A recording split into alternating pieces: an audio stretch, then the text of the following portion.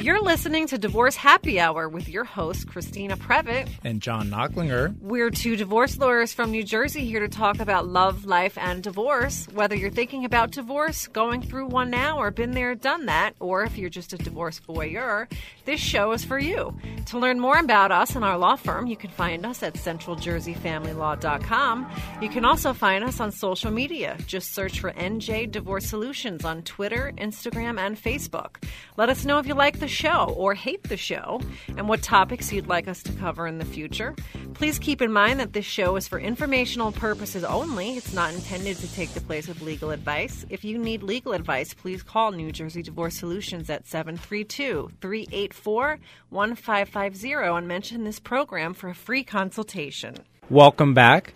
Today on the show, we have back Dr. William Campagna, Ph.D., who's a psychologist who has served as a forensic expert in hundreds of custody evaluations over the past 25 years. He's joining us again today to continue giving us his experiences in evaluating families during divorce. And today, in particular, we're going to talk about custody agreements and what should or should not be in custody agreements. Basically, don't sign it.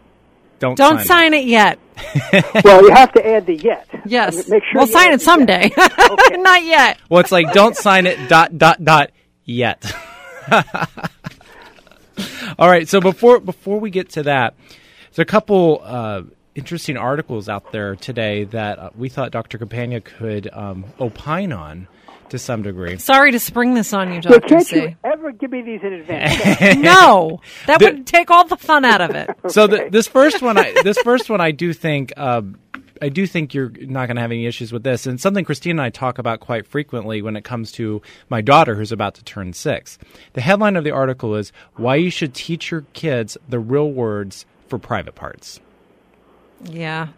So this article talks about the fact that maybe we should have given Dr. C some advance notice on that one. Well, why? Yeah. What's the rationale in the article? So, I'm not saying I disagree. I'm just wondering what's the rationale. Yeah, I'm going to read a little bit. So body parts are body parts are body parts, this psychologist says, and emphasizing that words like penis, testicles, and vagina are not bad words, that they're no different than talking about your elbow, your knees, your knee, or your nose. And that there's several reasons that children should learn the proper terms for private parts instead of nicknames. One is that having the right language and context helps kids communicate clearly about their bodies. For example, if something hurts or they're in some kind of pain, they can more specifically tell you what's going on. It helps them better prepare them to talk confidently about changes they may experience as their body grows. And also, whenever you avoid saying those words, sometimes it instills a sense of shame, according to the psychologist, and a sense of shame, and that these words are something to be avoided or hidden. I think those little baby names for private parts makes the parents feel more comfortable. It has nothing to do with the kids. Yeah, I think this... They're the ones that have issues, not the kid. Well, I'm guilty. I mean, we still... Then you have issues, John. Well, no, I don't use...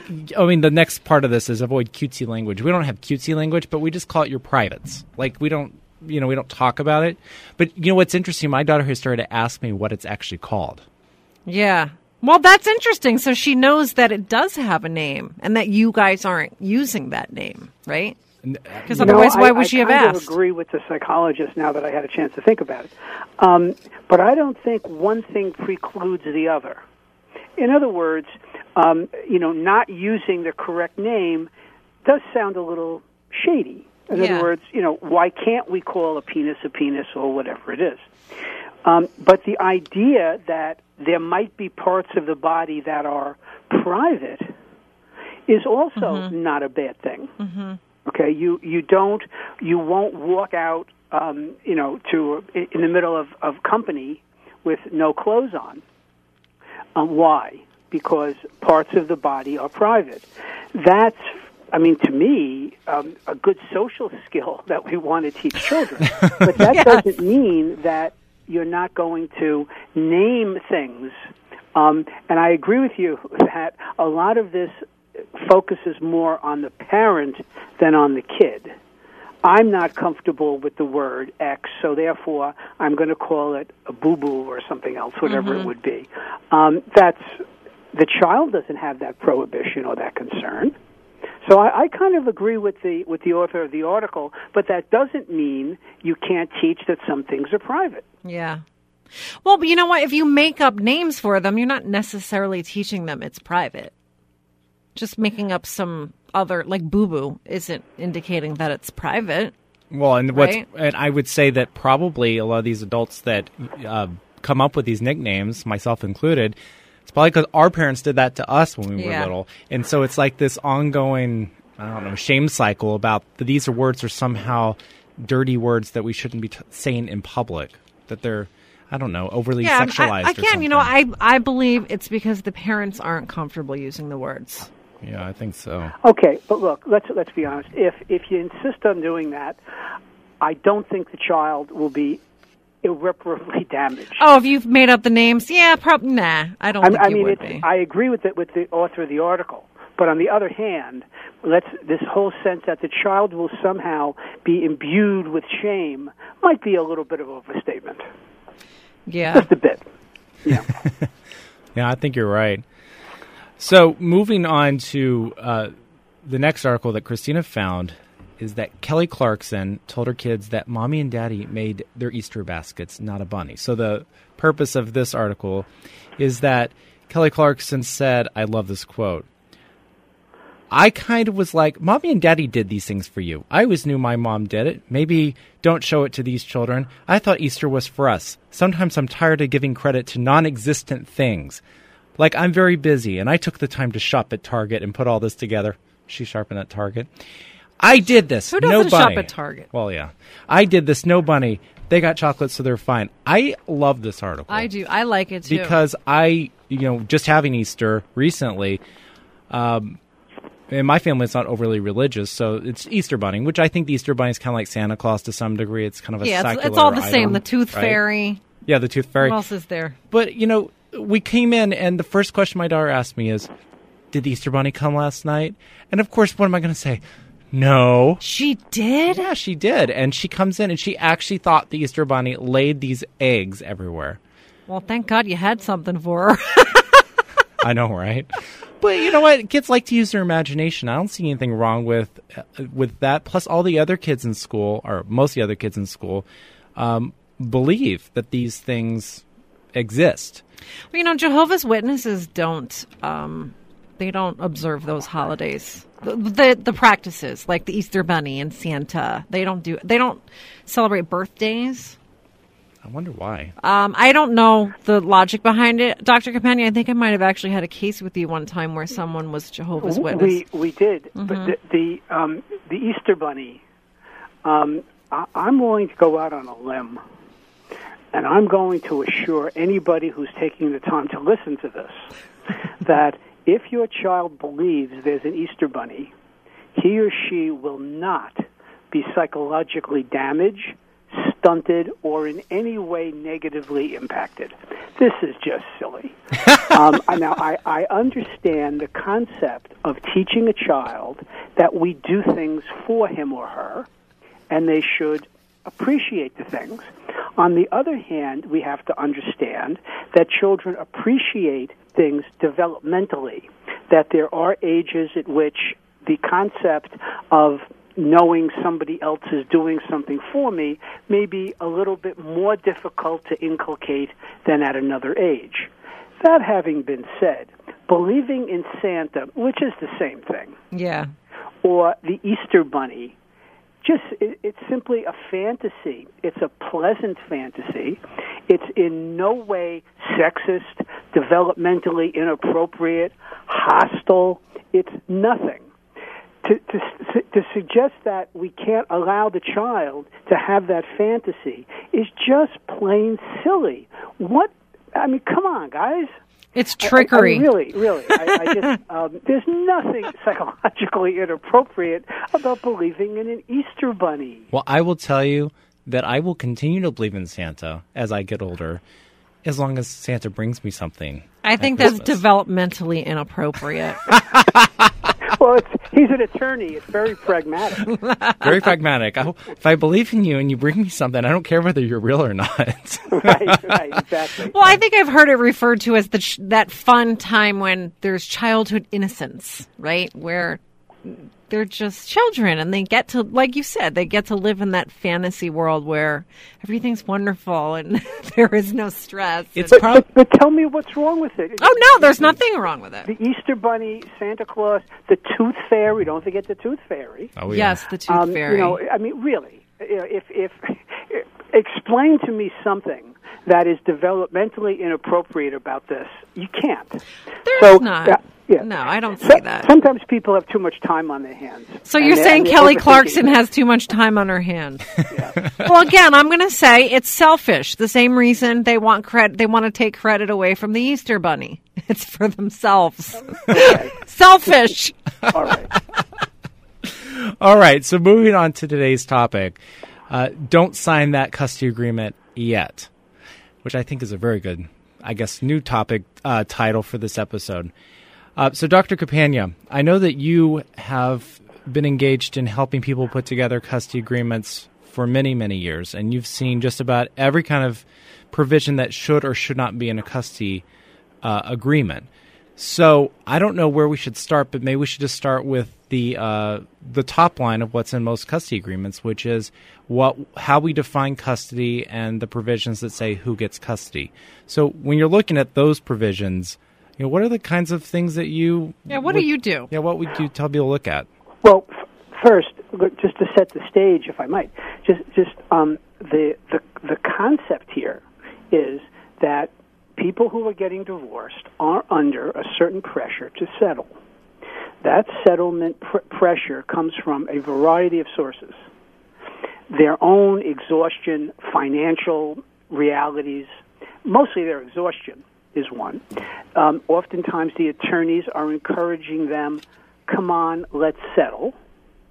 You're sent to mediation, and the mediator's job is to make a deal, is to settle the case. How it's settled is a secondary issue. Let's settle this. And let's be honest, judges also would much prefer a case settle and move off the docket. So there's tremendous pressure. People sitting out in the hallway at the courthouse who are kept out there on purpose so that they'll settle are just so exhausted that oftentimes they don't think it through. Or nobody takes the time, and this is the professional's fault, no one takes the time to even explain to them what it is they're signing. You know more about a lease that you sign than sometimes you do about a marital settlement agreement.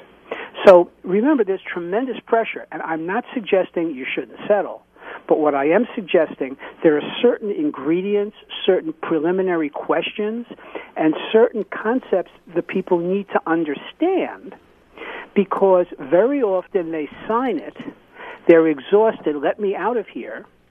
And it's not that they have buyer's remorse, it's that they didn't understand. So later on, when they think they know what they're doing and what they can and can't do, they're wrong. And that's because nobody explained it to them. So when people come into my office for an evaluation, the first half hour is spent with them staring at me while I give them my opening spiel. And a lot of that is focused on what needs to be in a parenting plan, the questions we need to ask, and definitions. Well, Dr. Campagna, let me stop you real quick, because very few people in a divorce where there's a custody dispute, or even if it's not a dispute and people enter into an agreement with a lot of cooperation, they don't go meet with a psychologist more often than not. So let's back up and let's look at someone who isn't going to go meet with you and is not going to get this 30-minute presentation by you of all these things. What are the things that you think they what should they do? We're not going to go through each provision right this second, but what should they do? Should they just look to their attorney? Should they just read it over and over again? What is it that you would recommend they do so that they can enter into this agreement with a little bit more acknowledgement of what it says? Well, aside from paying close attention to us during this show, they basically you don't need to come and see me or someone like me. I would hope that some professional would sit with the folks. I would hope they're attorneys before they even start the process, and at least tell them, at the very least, what things mean. And the client should ask. So if you're listening to but this... They don't. I mean, clients are under Well, a lot but of for stress. whoever's listening to this, ask. Oh, sure. Of course. But they don't necessarily know what to ask. For example, every time I hear somebody use the word custody, I think to myself, what are they talking about? And if I ask them, they never mean what I thought they meant by it. So the most misunderstood word is the word custody. No one knows what it means. The people think it means all kinds of things it doesn't mean. It means things they don't know it means. They think it has something to do with parenting time. I want custody, meaning what they mean is I want the children with me more than with you. Well, it's not custody. It's parenting time. But people don't understand what legal custody is. I try very hard to only use the word custody in conjunction with legal custody. And legal custody applies, the way I present it, only to issues of significance. Surgery is a legal custodial question. Whether or not I buy French fries at McDonald's during my assigned parenting time over your objection is not a legal custodial question. People don't realize that. And when there's hostility and they have joint legal custody, they think everything is a custodial issue. I'll give you 100 examples. So the first thing I would suggest to people is if you're going to probably have joint legal custody, which I forgot the percentage, but very frequently that is the case, what does that mean? Have the lawyer explain to you what does that mean? What does it not mean? What do I have to do if we have joint legal custody? What do I cannot expect can happen if we have joint legal custody? Is this a legal custodial question? Is this illegal? I once had an argument not too long ago with a gentleman who was insisting that it was his assigned parenting time, and his ex had no right to object to him going skydiving with the 10-year-old. And I tried to explain to him that that's not an arbitrary parenting decision. Jumping out of an airplane probably is a significant... He wouldn't agree with me, but of course he was wrong. Was that a recent case? I think that might have been something you and I... That sounds familiar. No, this was... I don't believe it was a case. But see, again, people... You've had this experience. Yes. They don't understand that if this event is of significant impact on a child, there has to be some kind of collaboration of decision-making, or conversely, and this is something I see when I do parent coordination with people who are not getting along, and we're trying to help them get along by having a middle person. They think legal custody applies to everything, no matter what it is. A dentist appointment can't be made without my permission. The snack, who gets the snack for the child's birthday in school, becomes a legal custodial dispute. Well, it's not a legal custodial matter. So that's the first thing. Get the attorney to explain to you what legal custody means and what it doesn't mean. Well, doctor, but let me stop you right there because I just want to ask you whether you think that most attorneys even understand what legal custody means. Because I sure hope they do. Well, because basically we're assuming that attorneys understand it in order to explain it to their own clients. Well, I think normally what they do is they just say custody. I think everyone just says but custody. The problem. They don't say joint. They don't say legal. They don't say physical. They just say custody. But Christine, what they mean is they don't mean when they say custody. He got custody. She got custody. They don't mean legal custody. They mean they're the primary caretaker of the children. Yeah, I think generally what people mean, too, when they say that is that, well, I'm the one that gets to dictate everything because I have custody. It's not true. Well, no, but I think that's just a common misperception. Okay, so that's the first thing I would suggest to people. If you're going to have joint custody, understand that custody has nothing to do with parenting time. Parenting time is defined as who's on duty. Are you on duty or am I on duty? That's time. And that is the thing, by the way, as you know, about which most people argue during settlement negotiations. Yes, Everybody wants time. I want Tuesday. All right, I'll give you Tuesday, but I want every Thursday. Now, I'll give you every other Thursday, but I want every Christmas Eve. See, it's the parenting time, which is not the most important thing in a case, usually is the only thing about which people argue. And because it's a quantity, it's easy to argue about it.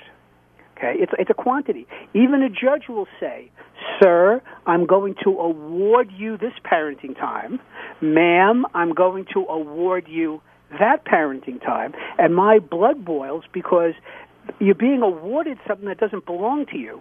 Parenting time belongs to the kids, not to the parents. The purpose of parenting time psychologically should be to allow the child to strengthen and develop the bond with the parent through interaction, presence, and being cared for. The way the legal system tends to look at it is it's a prize given to the parents, to the litigants. It's my parenting time. And let's face it, that is how the legal system approaches it. So, but that is the thing about which most people fight. When they come in my office, they're not interested in who's going to be the primary caretaker or can we co-parent. No, they're interested in, I got to get, my attorney told me I got to get this many overnights for child support. Yes, that's and of course, how far that gets with me. But that's it. So the parenting plan is about much more than who gets every Tuesday or how the parenting time is divided up. That's a huge problem because when you're fixated on time, not only do you lose sight of the overall best interests of the kids, it's so easy to come up with the screwiest parenting plans that are equivalent in time, but place the child in ridiculous situations of Monday with me, Tuesday with you, Wednesday with me, or it has to be 50-50. Or, I know I live 90 minutes away from the school, but I need my overnight every week. So the kid has to drive an hour and a half in the snow in the morning to go to the school. Or people come up with, mediators also, come up with all kinds of screwy parenting time arrangements that are not designed to address the age of the child, the convenience of the child, the comfort of the child's activities. No, it's on the fact that, well, this parent has to get this many overnights. And let's face it, that happens all the time. It happens a lot. It happens a lot. Another thing that I see people bring up a lot is, well, I want to be PPR, parent of primary residence, which in some ways is sometimes related to the child support. But other times, I really think it's just a power struggle for one to have just a little more than the other. It becomes about power. Oh, yeah. Sure. I try to avoid terms that are in any way confusing. So I tell people in my office, we're not going to use the following terms. Visitation, because you visit the zoo, you don't visit your parents. You visit somebody in jail, you don't visit your parents. Oh. Two, we're not going to use sometimes a parent is in jail. Custody, residential custody, or parent of primary residence. Because you know what? Do you know what they mean? Because I don't. All right? Parent of primary residence doesn't imbue, when you hear it, the real duties. What the person wants to be, or should be, or will be, or is being appointed, is the primary caretaker of the children. That's the point. They're responsible ultimately for administration, for non-legal custodial, day-to-day, routine decisions. That's the purview of the primary caretaker. Haircuts for boys are the purview, in my opinion, of the primary caretaker if you have one. That doesn't mean that the primary caretaker has to take the children. The other parent can take the children. The kids can cut their own hair.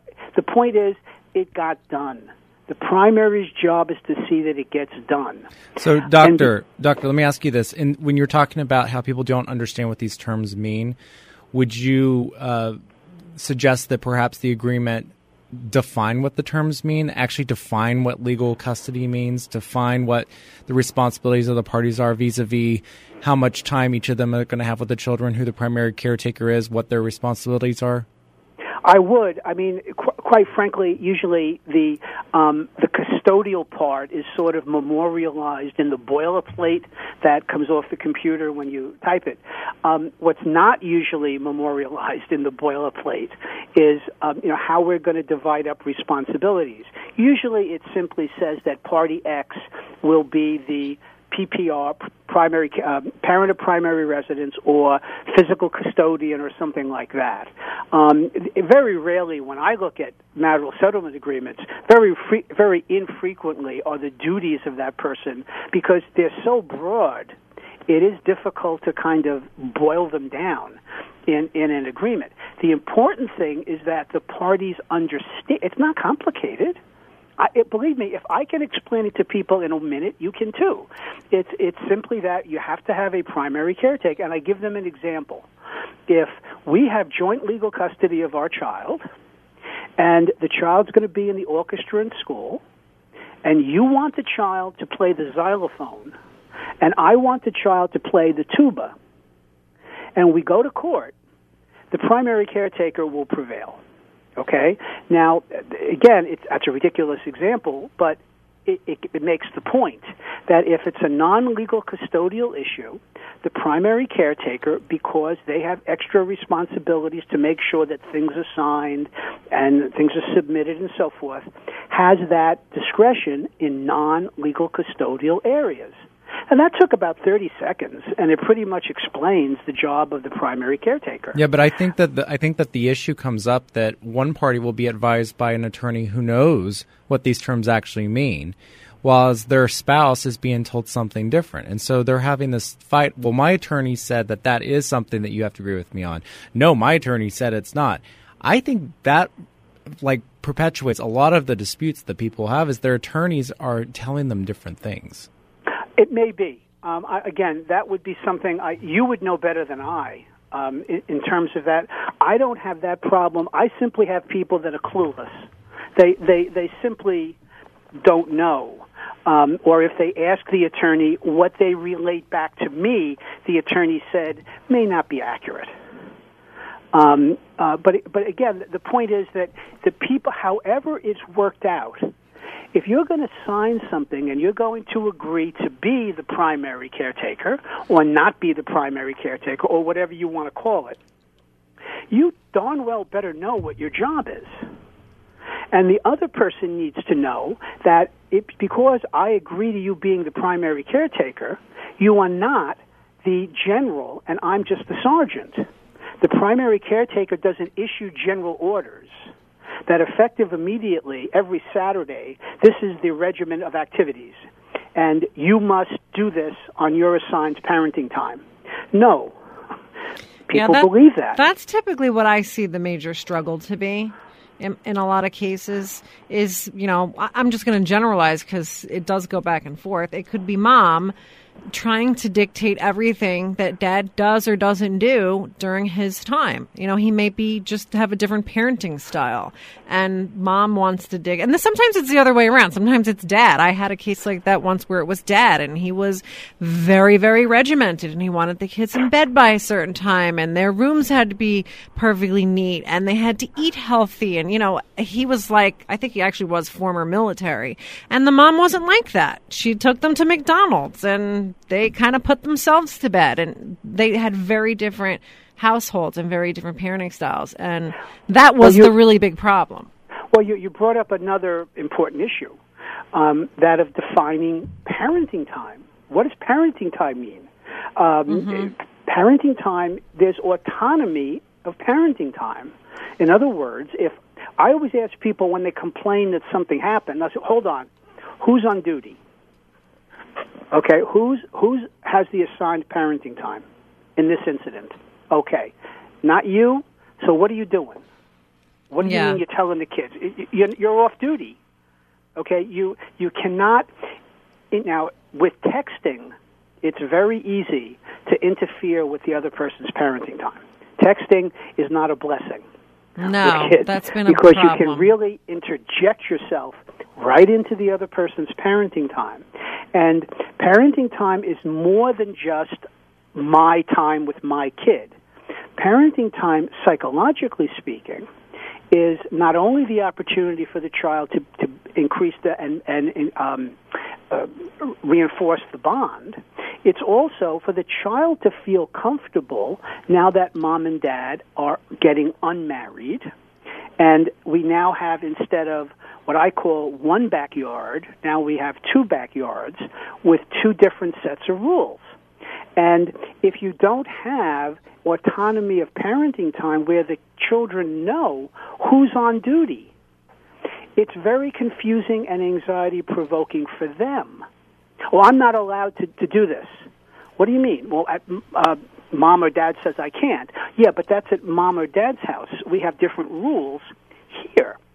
Yeah, but then, mom could be saying, oh, don't eat that at your dad's house. You know you're not supposed to. Well, again, mom could say it's bad to eat double-stuffed Oreos. It is? That's junk food, all right? She can give, whichever parent can give their opinion. But, the idea is if it's too strident, and this is a whole other issue we can discuss some other day, but if it's too strident, it does put the child in some conflict because little kids think something is either right or wrong. So either it's right or wrong to eat double-stuffed Oreos. And if that's interesting. There's a huge collection of those at the other household and everybody's chomping on them, the child is in some conflict. But that's kind of another issue. The child still needs to know who's making who's in charge. If the child's in the classroom, very few kids will tell the teacher, well, I'm not going to do that because at home I don't have to do that. The kids never say that. The kid knows in the classroom hopefully who's in charge. Yeah. And that gives the child a sense of security. They know where the fence is in the backyard. They know how to act in their yard. The same is true with parenting time. You have autonomy of parenting time where the on-duty parent, is responsible for making discretionary child care decisions. If the other parent doesn't like it, that's a co-parenting problem, which hopefully the children will not be dragged into. But it has to be clear, and this is very difficult to be off-duty, if you really feel the other parent is incompetent or in some way lacking in parenting skills. It's also very hard to be off-duty if you have an overly developed and inappropriate sense of possession of the children, that these are my children. You can borrow them, but you have to give them, like my lawnmower, but you have to bring it back. Yeah. In other words, they're not being parented by you. You're just sort of, they're hanging out with you. I'm letting you see them because I have to. I hadn't really thought about it like that. Do you think that children having their own cell phones exacerbates this problem? Look, there's no way around cell phones. We could have all the studies we want. The kids are going to have cell phones. The idea is, on the other hand, you can trace cell phones, you can look at text messages and so forth. But no matter what we do, kids are going to have cell phones. Generally, if we have a situation where the off-duty parent, if that's the method of their intrusion, the cell phone, hopefully we would address that in some way, or the parent coordinator could address it, or maybe the judge if it was brought to the judge on a motion or something. But there's no way around the cell phone. There's simply no way around it. But you can still trace texts. Many times I'll get the text messages, which the person says, oh, I'm not interfering, and you get the text messages, which you can print out off the phone. And you're saying, well, what do you mean? Look at this. So the text message is a great way of interfering. It's also a great way of not interfering. It's also a great way of innocently telling the kid that you love them, reminding the kid that young kids that you're still present, but not being intrusive. What about the people that always want something written into their agreement saying, I get to FaceTime, little Susie once a day or at bedtime? Okay. Well, again, it's good to be specific. It's not good to be overly specific. People will fight. Many times I will bring up things that I really think, because remember, I may do an evaluation and make recommendations, but I'm not writing the marital settlement agreement. And lots of things are left out that I may feel are very important. But people will go into great detail, particularly about financial matters. One of the things I mentioned, I think, to Christina earlier was, we'll put in there that whichever party is assigned the day of the birthday party invitation, that party is responsible for buying the present. And that's got to be in there. But other stuff, which is much more important, co-parenting, no, forget it. Let them cross that bridge when they come to it. We'll cross that bridge when we come to it. You folks can't agree what day today is. You're not going to cross the bridge successfully. Don't worry about it. We will. And oftentimes they're back in my office again fighting over the very thing that I suggested. Sometimes overly specific things are difficult. There are certain things that are written into marital settlement agreements that are chronically problematic. So, and what are they? One of them is FaceTime. Really? Yeah. FaceTime, particularly in high conflict cases. That's a great way. No one's home, nobody answers. I called 11 times. What about when they're really little, like 2? You're Those right. are the ones I never get. It's like, how can you carry on a phone conversation with a 2-year-old? Well, again, that's just plain silly, okay? But if you have older children, psychologically, especially since maybe you haven't noticed this, but nobody talks on the phone anymore with kids. FaceTime is better. I mean, having a visual presence for a kid is better than trying to just talk on the telephone. I'm not arguing that. What I'm saying is it's a nightmare in high conflict cases where people can't co-parent, and I have to define co-parenting, but who can't co-parent, who can't maintain sufficient neutrality in their relationship to simply make things work. That's co-parenting. They can't do that. Well, FaceTime is a nightmare. The other nightmare is birthdays. When the marital settlement agreement says that birthdays have to be rotated or both parties can see the children on their birthdays. Yeah, you're talking about the parties' They get birthdays. the children on their own birthdays. I've had people arguing over Christian holidays when they were Jewish. Well, okay. I mean, there's actually more rationale to that over Christmas, for example, as a secular holiday than it is to my birthday. Because mathematically, when you're sitting there and you've got 3 kids, all of whom have birthdays that fall on a different day of the week each year, and you have to figure out a way for both parents to see them on a school day, mind you. It's a little easier if they have a birthday that falls in the summer. Well, then people should conceive their children then.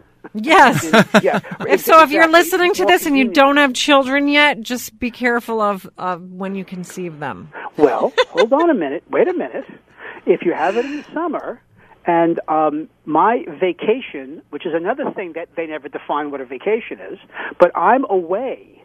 I booked my summer house the last week of August, and guess whose birthday is in the last week of August? Yours. Mm-hmm. Now what do we do? Okay, you see, and so birthdays, I know it sounds like a small thing, but when you try to parent coordinate in cases, it's much more difficult. Now, if people can co-parent, you know what they do? They celebrate the birthday on the weekend before and the weekend after, which makes much more sense. That's the logical thing to do if the birthday doesn't fall on a convenient day. Yes, kids won't object to having going birthday back, parties. Kind of related to the Easter Bunny conversation, are they going to be challenged in some way developmentally if they're not, let's say their own birthday? They're not seeing mommy and daddy both on their birthday? Oh, come on. Please now. Of course not. You think the kid is going to object to have 2 birthday parties? No. And get something on their actual birthday. During the school year, almost no child celebrates their birthday on their birthday. Thank you. I mean, it just doesn't happen. That's but just it's life. in the agreement, and I want it. I get a few hours, and you get a few hours. hours. Last year, I want it this year.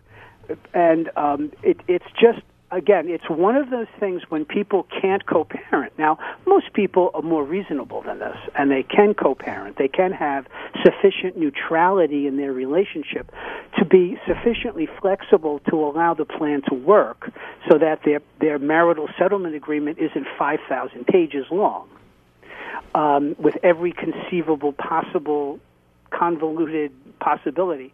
But again, this is another problem. People put stuff in there that's kind of unnecessary, and they don't include things that are radically important.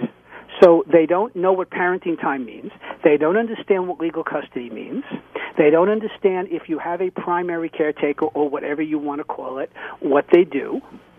They don't understand. They have no concept of what flexibility is. There has to be flexibility. We can't have a plan that has every conceivable contingency enumerated, and therefore you have to be able to co-parent. The professionals can usually predict who's going to not, how many parenting plans are going to work. These people, it's just not going to work. We know that. My concern are people who may not have high conflict cases, who may be simply, sincerely wanting the best for their kids, who aren't sufficiently guided, and they're almost set up for failure because they don't know what things mean. They don't understand how it works. They don't understand that if I'm off duty, I'm off duty. I can't show up at the soccer game. I can go to the soccer game to support the kid, of course, but I can't say to the kid, hey, get your friends, we'll go to Carvel now and have ice cream. You can't do that. But I meant well. I just wanted to be with my kids. I thought I was doing the right thing. You were being nice. Your intention was good, hopefully. But you can't do that. You broke the rule. You're off duty. So many times people don't know the rules that angers the other person, and it's simply unnecessary. Yeah, because so I'm kind of aiming this not at high conflict cases, the people with whom I deal. I'm aiming this at everyday people who are sincerely trying to work out their agreement so they know what's in there. So they know what the expectations are, because then the other parent, I've heard this a million times, I'm sure you have too, oh, he comes and he tries to be the hero. It's my time, but he's the one that, comes waving ice cream cones, and all of a sudden he's the good parent. I hear that all the time. I'm sure you do too, John. Oh, yeah. Well, okay, again, that's a co-parenting issue that it really falls in the realm of the relationship between the two litigants, that you can't possibly, sign an agreement that says, I won't annoy you. What you can do is construct an agreement that's thought through so that even though I annoy you, things that could be avoided have been avoided. So if I didn't sign an agreement that says you can move 20 miles from my house, which is the craziest thing I've ever heard. 20 miles it's not as the crow flies, it's as the car drives. 20 miles could be 15 minutes on Route 78. 20 miles could be 2.5 hours into Pennsylvania. Yeah. No, 20 miles. That is another thing. It's not the point. If you're going to put some sort of geographic limitation, the point is how long does it take the children to get from point A to point B? Not how many miles it is. Miles are irrelevant. It's travel time that matters. How many agreements have you seen with travel time? I've never seen any. They're all 20 miles. Yeah, okay. It's always 20 miles. And like you said, in New Jersey, that could mean anything. Absolutely. I think I've referenced travel time before. Oh, you have? Well, yeah. You're smarter than I've said most. The intention is that there would be approximately 30 minutes travel time or whatever the time was. That's good. So when you're talking about how sometimes specific provisions can be problematic and then we need flexibility, what's your position on how specific the actual language surrounding the parenting time schedule should be? I'm a firm believer. That's an easy one, okay? If you have a schedule, if you have to be at work at 3 o'clock, you'll work at 3 o'clock. 3 o'clock doesn't mean 3:30. So when we're giving a parenting time schedule, you can enumerate specifics. Now, if my car breaks down, if I'm just late and you know I'm chronically late because I'm just a doofus, calm down. We'll live with it. But the schedule itself should never be vague. It should never say Tuesday morning, Sunday evening. Oh, heavens, no. That's primed for, even if we get along. What about well Tuesday now, morning drop-off at daycare or Tuesday morning drop-off at school? Okay, well, if some things are axiomatic, if you say a Tuesday morning drop-off at school, the implication is that you're going to get to school, the children to school on time. 9 a.m. And then you have to address address the summer. Sunday evening. How about Sunday evening? Yeah. What does that mean? The children will be returned on Sunday evening. I can't believe people actually the do that. implication is that you and I will be able to work that out. Yeah, But I mean, I have done that before with people where it was pretty amicable, and we would just say the specific times will be agreed between the parties. Yeah, I mean, or you'll see people say pick up at mom's house after school. Okay, listen, again, at least it stipulates after school. I'm always looking out for high conflict cases, just what I do. Well, so you would see those, I prefer, I'll give you another example. In the summer, both parties will be awarded 2 weeks vacation. What does that mean? First of all, when is the summer? Number two, what's a vacation? Summer recess Number three, from school. That's what I say. Can I take vacation days like at work? If you want the same week as me, what are we supposed to do? Can I take 2 weeks in a row?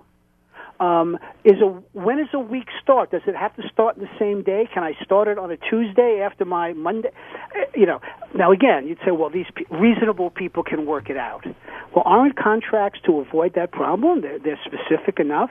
I always define everything. No. I define what a vacation is. I define when the summer starts and when it ends. I define what a week is in the summer, and I define a holiday, what a holiday is. I think that's really, really smart. I'd say the summer parenting time or summer vacation time is one of the most contested issues after people are divorced. And people do cutesy little things like they'll say, well, it was my weekend from Friday to Sunday, and now I get a week of vacation. Exactly. And basically expand their vacation to 10 days. The other problem that I always see, Doctor, is where people don't take into account that there's going to be summer camp, maybe athletic summer camp or other summer camp, and then you have vacations as well. So then people are fighting about, well, I already paid for summer camp, and the other person's like, well, I get vacation time. And so you start fighting about those things. Well, there's two ways to avoid that. I always ask people, what do you do in the summer? And I point out to them that summers are much tougher than during the school year because there's no babysitting. All right? You have to do something with the kids. And if they do utilize summer camps, I ask them, okay, now hold on now. So if you're dividing up the week and you don't live near each other, you're paying for drama camp, and the young girl is a budding dramatic actress, and she's going to be very upset if she misses drama camp. But she's going to miss 2 days of drama camp because of the assigned schedule. Maybe we should address that ahead of time and have, sometimes I recommend this, a different schedule in the summer. We have a school year schedule and a summertime schedule that addresses the summer camp issue.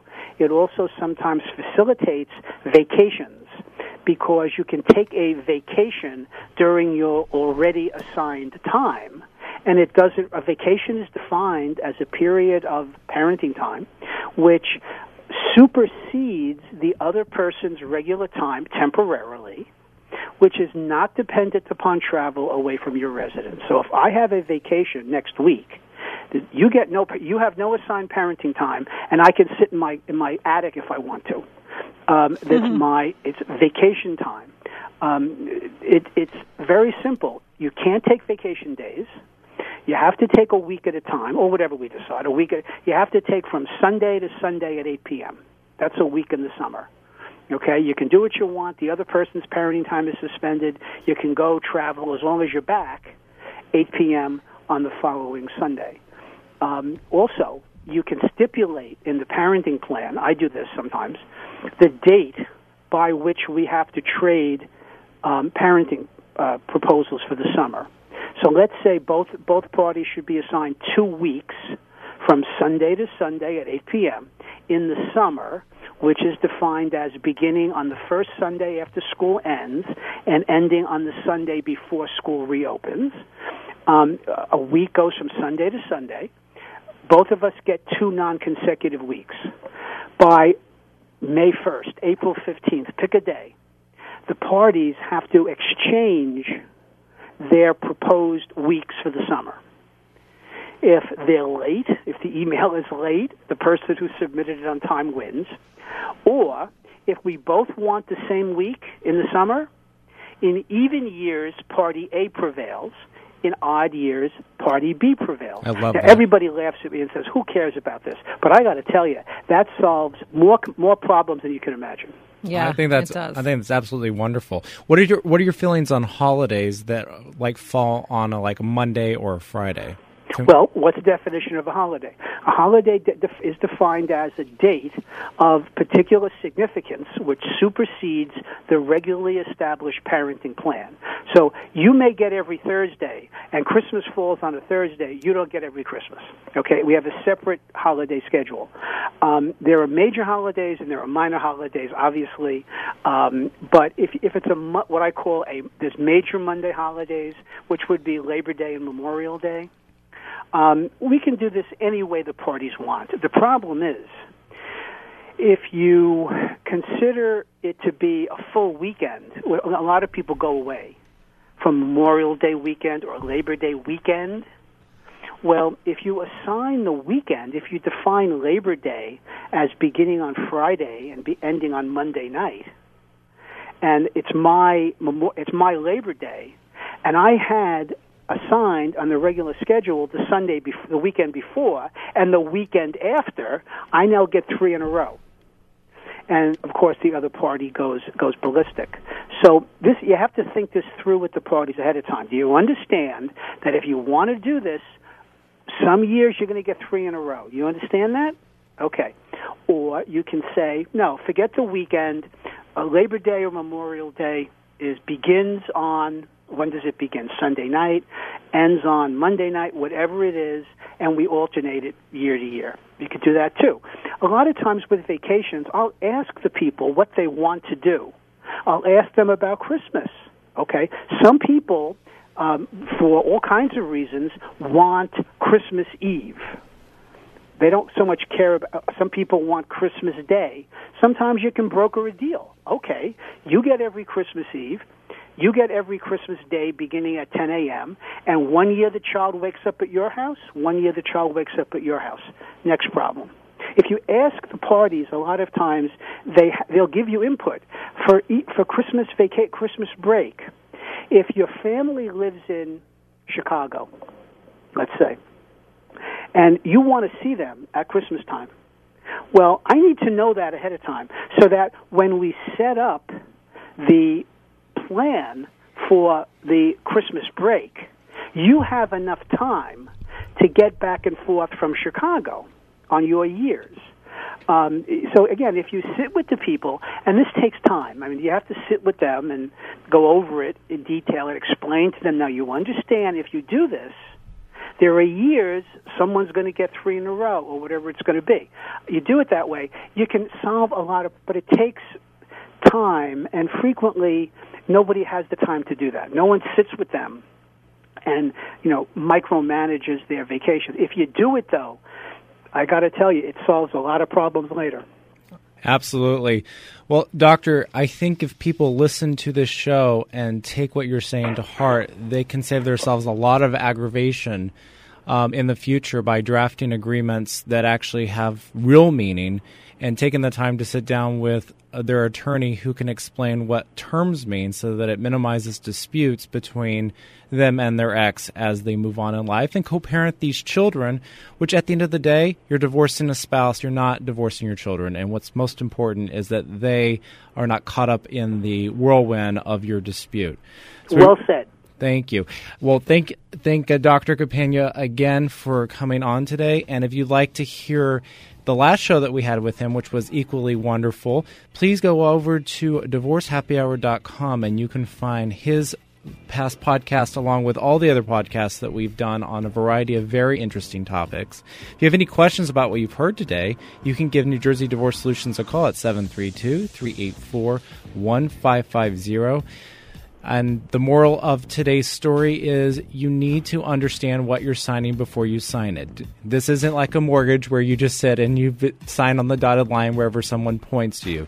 You need to actually understand what you're signing, because if you don't and you just sign something, you're going to be upset. It's going to cause disputes later on, and that's not good for your kids. And if you care about your children and you care about making sure they have a healthy relationship with both you and their other parent, it's important that these agreements are understood. So thanks for listening, and we will see you next week.